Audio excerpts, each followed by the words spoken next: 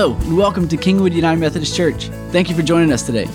Wherever you're listening from, and whatever service you're listening to, we strongly believe because of our Lord and Savior Jesus Christ, there is always more to life.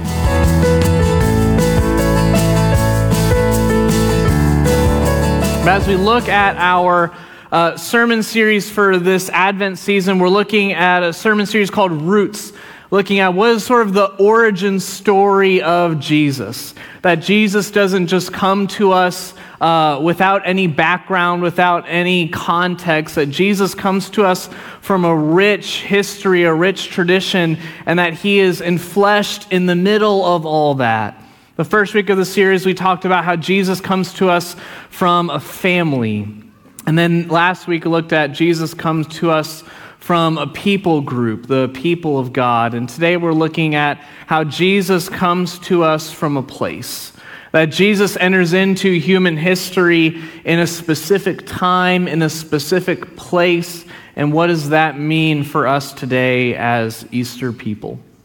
So our scripture reading for today is going to be the Gospel of Matthew, chapter 2, verses 4 through 6. If you have your Bibles and you want to open them up to there, hear the word of the Lord. When he had called together all the people's chief priests and teachers of the law, he asked them where the Messiah was to be born. In Bethlehem in Judea, they replied, for this is what the prophet has written. But you, Bethlehem, in the land of Judah, are by no means the least among the rulers of Judah. For out of you will come a ruler who will shepherd my people, Israel. The word of God for you and me, the people of God. Thanks be to God. So as we look at this idea of Jesus being born in the town of Bethlehem, I think there's a lot of aspects, especially when it comes to Christmas and Easter, these habits that we get into and these stories that we tell repeatedly to ourselves. Sometimes we can miss out on the significance of what is happening in the gospel story. And I think Jesus being born in the town of Bethlehem is one of those instances of sometimes we can just gloss over this reality and kind of skip over it because we already know the story. But Jesus is born in the little town of Bethlehem. We even have a Christmas hymn for it, "O Little Town of Bethlehem," that talks about the smallness of the city of Bethlehem that the King of Kings and Lord of Lords is born into. And as I was doing some research and prep for this sermon, I thought, surely Bethlehem has some significance in it. There's a lot of places written down in the Bible. There's a lot of minor locations where miraculous and wonderful things happen in the Bible. Surely Bethlehem is one of those places that has a lot of things going for it. Otherwise, why would God pick Bethlehem? And so here's what I found happens in Bethlehem in all of the Old Testament. It's the place where Rachel, Jacob's wife, dies, and it's the place where King David is born. That's it. There's really no other reference to Bethlehem. They kind of reference that David's grandparents go and live in Bethlehem, which is kind of like a no duh. But that's really the only significant part of Bethlehem. It's the place where King David is born, and even King David doesn't stay in Bethlehem. He goes to Jerusalem. Jerusalem is known as the city that David builds up and founds. That there's no historical significance to the city of Bethlehem. It's not a major city. It's not an important city. There's no major trade that goes on within Bethlehem. It's just a small farming village on the outskirts of Jerusalem. In the day of Jesus, most likely the town of Bethlehem was no larger than 1,000 people. And it's about just a few miles from Jerusalem. And it's almost like you look at Bethlehem and you're like, Lord, you kind of missed the spot by a few miles. You should have had Jesus be born in Jerusalem, not Bethlehem. For those of you who don't know about me, I was born in the small town of Alvin, Texas. How many of y'all know Alvin, Texas? And no offense if you're from Alvin, but Alvin is this small town south of Houston, and there's nothing really major that happens in Alvin, is there? There's no destination in Alvin, maybe outside Froberg's where you go strawberry picking. But what is the thing that you know about Alvin? Sure.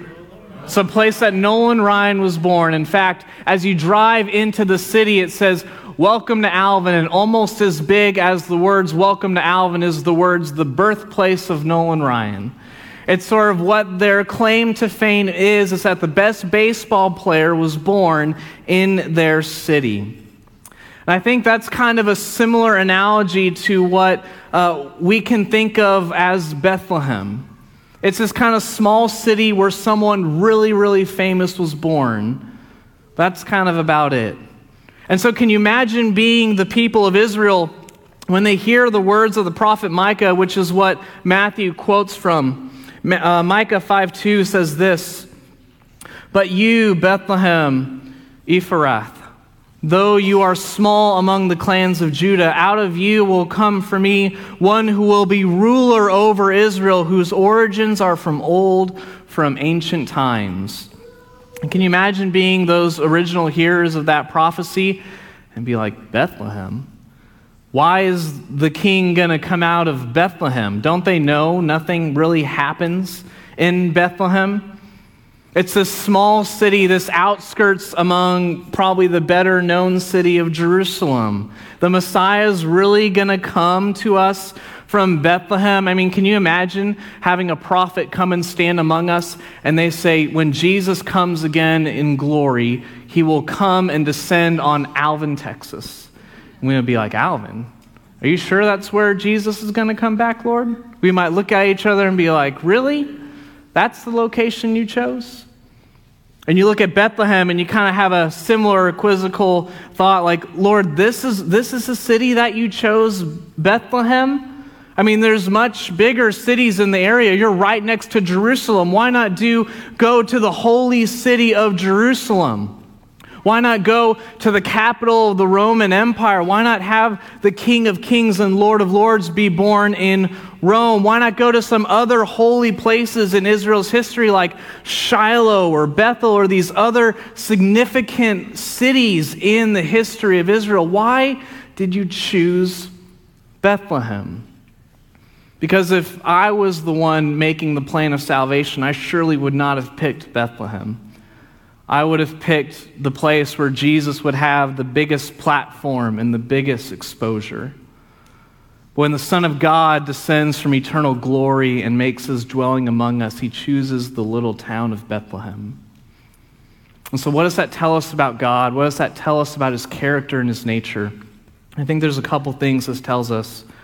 Firstly, I believe this tells us about God that to the Lord there is no place and no person that is insignificant to him. There is no place or person that is insignificant to God. Like I said, if I was choosing the different locations for the Messiah to be born in, I would not pick Bethlehem, but God did. But God chose to have the Messiah be born in this small village outside of Jerusalem. And then you look at the ministry of Jesus, when you read the rest of the Gospels, Jesus doesn't spend most of his time talking with bigwigs in Jerusalem. He doesn't spend time being buddy-buddy with the Sanhedrin. He spends most of his ministry in the Judean countryside along the Sea of Galilee, near the fishermen and near laborers. And in fact, there's a big city in Jesus' day right on the Sea of Galilee. And Scripture rarely records Jesus going inside that major city. In fact, he spends most of his time among farmers and what we would maybe deem as insignificant, normal, ordinary people. That is where Jesus decides to spend his ministry. He doesn't spend it in the holy city of Jerusalem. He just goes up there for the holy festivals. And he went to these places throughout the countryside, and he went to the people who were the rulers of the city, right? No, Scripture says that he went and ate with sinners, dined with tax collectors, went to the people, went to everyday normal people.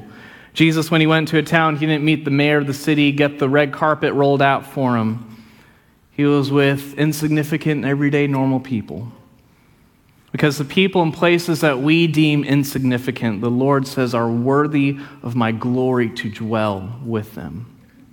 And just look at the stories in the gospel that when Jesus heals people, when Jesus meets people and transforms lives in the gospel, we're rarely given names of people. We're given sort of abstract titles of people like the woman at the well, the woman who had suffered from healing for 12 years, the 10 lepers. These are normal, everyday, maybe seemingly insignificant people that encounter the glory of the one who has come to make his dwelling among us. That the people who society deemed insignificant, the Lord says they are worthy of an encounter to me, because if we truly believe that God loves all the world, if we believe that God's heart is for all of humanity, that includes those that maybe feel insignificant and those that we deem insignificant. I think there may be times in our own personal lives, in our own story, where we may feel like the city of Bethlehem. We may feel like we're small and insignificant in comparison to others, in comparison maybe to the big city of Jerusalem right up the road. Whether we feel insignificant, it might be feeling small with our parents, maybe our friends. Maybe we're not the most popular person, or we're not in the most popular social circle, or we feel small and insignificant in our schools and to our teachers, and we maybe feel like the struggles that we're going through, that we're suffering in silence, wondering, does anyone see me? Does God see me? Does he care for me, and is he here for me?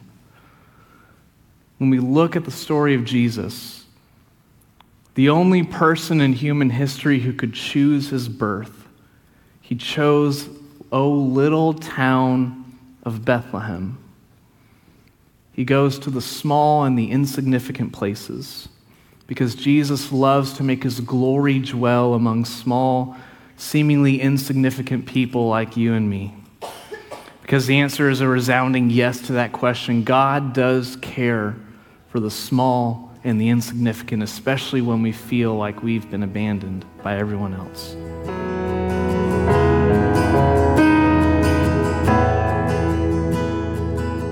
Thanks again for joining us for today's message. We will return to the sermon in a moment, but first, we would like to ask for you to rate, share, and subscribe to our podcast. We believe God is doing some amazing things here at KUMC, and your feedback helps our church to reach new listeners that we wouldn't otherwise be able to reach. Now, let's get back to the work.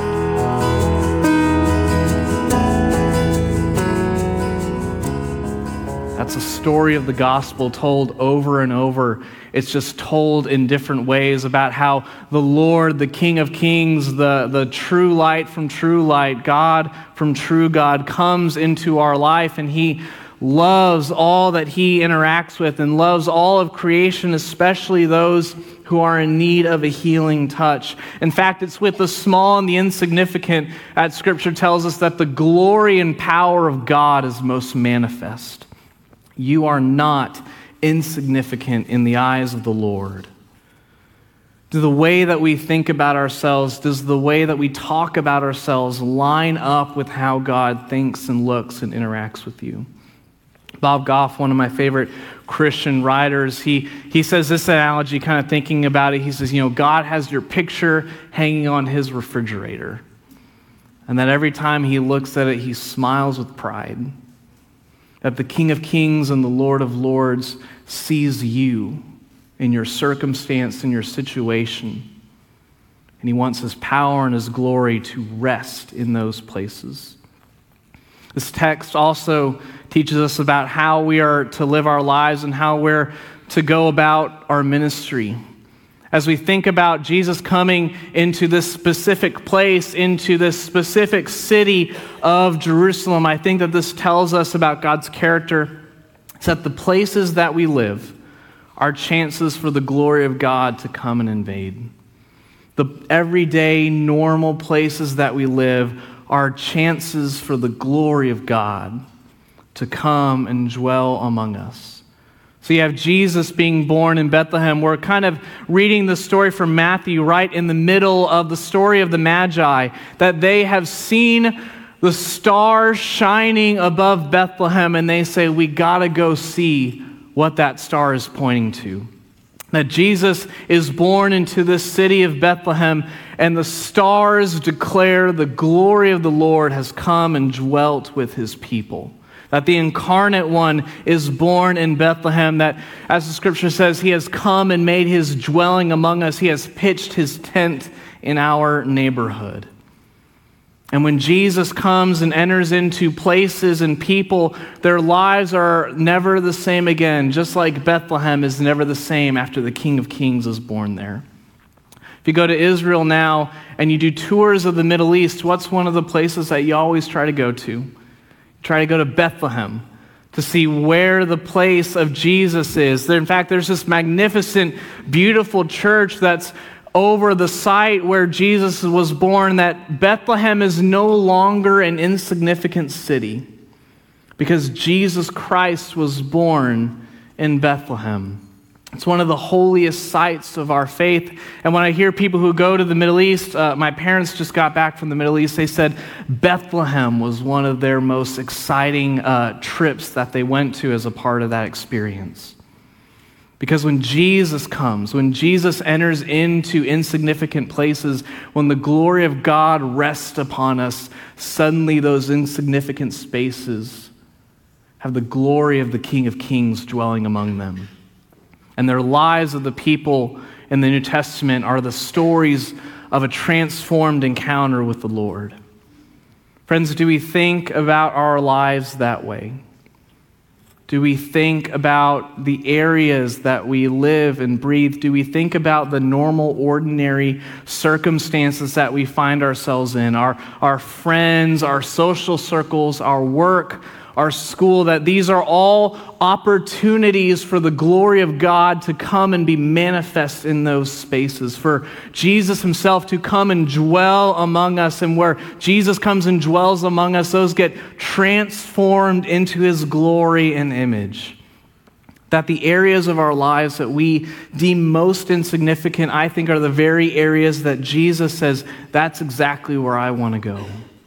That I want to be a part of your kids' sports league, that's a chance for my glory to come and dwell in that space if only you'll invite me there. That I want my glory to come and dwell in your place of work if only you'll invite me there. That I want to be a part of your friends' social Wednesday night evening hangout if only you'll invite me there. That the transformative power of the grace of God enters into those insignificant places, those normal, ordinary places. And Jesus brings transformation with him wherever he goes. I think oftentimes in our faith, we've erected these artificial walls between what we'd say would be like our Christian faith life, and then here's our normal, everyday, secular life. And what Jesus wants us to do is not to have this big barrier between our Christian side of us and then our secular side of us, but Jesus says, let's mix them all together. Let me come into the dark areas of your life so I can have light shine in the middle of that. Let me be a part of every day of your life, not just once a week, Sunday morning. Let me come and invade and have my glory dwell among you. That's the insignificant parts of our lives that Jesus says, those are what's most important to me. Because if Jesus is truly on a grand mission to save the world, which I truly believe that he is, that Jesus is, as the scripture says, redeeming all of the created order unto himself, that all of the world, even the insignificant areas, even the areas that we think, oh, those can just kind of be left alone, those are the areas that Jesus says, those is where I want to go. And I need people to go there. That everywhere you go is a place where Jesus goes with you. And where the presence of Jesus goes, miracles happen. Amazing, miraculous things happen. Friends, when we hear and look at the insignificant things around us, or the things that we may deem insignificant, or the people we deem insignificant, do we have a heart like the prophet Isaiah to hear the call of Christ to say, those are my people, to who will go to them? That we say, here I am, Lord, send me. Here I am, send me. As our communion stewards and band comes back up, I want to close with a story from E.M. Bounds. How many of y'all know the story of E.M. Bounds? I know Emily does. E.M. Bounds was a Methodist pastor after the Civil War. During the Civil War, he was a chaplain for the Confederate Army, trying to bring some spiritual presence in an area where there was just a lot of darkness. And then after the war was over, he settled in the small town of Franklin, Tennessee. And Franklin, Tennessee was a site of one of the Civil War battles. And E.M. Bounds felt that there was a spiritual heaviness that hung over the city of Franklin as he settled there. In the Civil War battlefield, they didn't bury the dead in that Civil War battlefield, so he went and personally buried all those soldiers whose bodies were still lying on the field, and he buried them and gave them a proper burial, and then he still felt this spiritual heaviness over the city. And so he began to ask the Lord, Lord, how do you want to come and combat the darkness in this place? And so every Tuesday evening, E.M. Bounds gathered other men in the city, and they would gather in the town square, and they would intercede on behalf of Franklin, Tennessee. That they would cry out to God to come and dispel the darkness that had lingered over their city. And over the next few months, the city of Franklin experienced a spiritual awakening. And E.M. Bounds Church, which by the time he got there worshiped about 50, during the time of this spiritual revival and awakening grew to about 500 in worship. There was this idea that to E.M. Bounds, the city of Franklin was important to him because it was important to God. Friends, do you think of our city, the place that we dwell, the areas that we interact, do we think of them, do we see them as important to God? Do you see your city as important to God? Your house, your life, your situation, do you see that as mattering to the Lord? Because in Advent, what we celebrate, what we remember, what we long for is the God who is dwelling in heavenly places, dwelling in eternal glory, and steps into our darkness, the bright and morning star of David, to come and shine and announce that the King is here. Friends, are you bringing the King with you into darkness? In the name of the Father, Son, and Holy Spirit, amen. Like we did last week, we're trying to incorporate more words of prophecy into our Sunday mornings. And so this is where our prayer team felt like the Lord was saying to us. So if any of these words resonate with you, me or a member of our prayer team will be out in the front kind of cove areas. We feel like maybe there's a teenager in here who feels insignificant to God and their friends. They maybe feel isolated or alone, maybe an outcast. We also feel like there's someone in here, maybe a man, who has foot pain, and it's your right foot. If any of those resonate with you, we'd love to pray for you. But as we transition to the communion table, we remember that on the night in which Jesus was betrayed, he took bread and he broke it, and he said, "This is my body which is broken for you. Whenever you eat of it, do it in remembrance of me." When the supper was over, he took the cup, he gave thanks to you, Father, said, "This is my blood of the new covenant, poured out for you and for many for the forgiveness of sins. Whenever you drink of it, do it in remembrance of me." And so, Lord, pour out your Holy Spirit on us gathered here, and on these gifts of bread and juice. Make them be for us the body and blood of Christ, that we may be for the world the body of Christ, redeemed by your blood. By your Spirit, make us one with Christ, one with each other, and one in ministry unto all the world until we feast at your heavenly banquet. Lord Jesus, come and invade our darkness. Come and meet us in our insignificant areas and bring life and light into those areas. As we pray the prayer that your Son taught us to pray, Our Father, who art in heaven, hallowed be thy name. Thy kingdom come, thy will be done, on earth as it is in heaven. Give us this day our daily bread, and forgive us our trespasses, as we forgive those who trespass against us. And lead us not into temptation, but deliver us from evil. For thine is the kingdom, and the power, and the glory forever. Amen.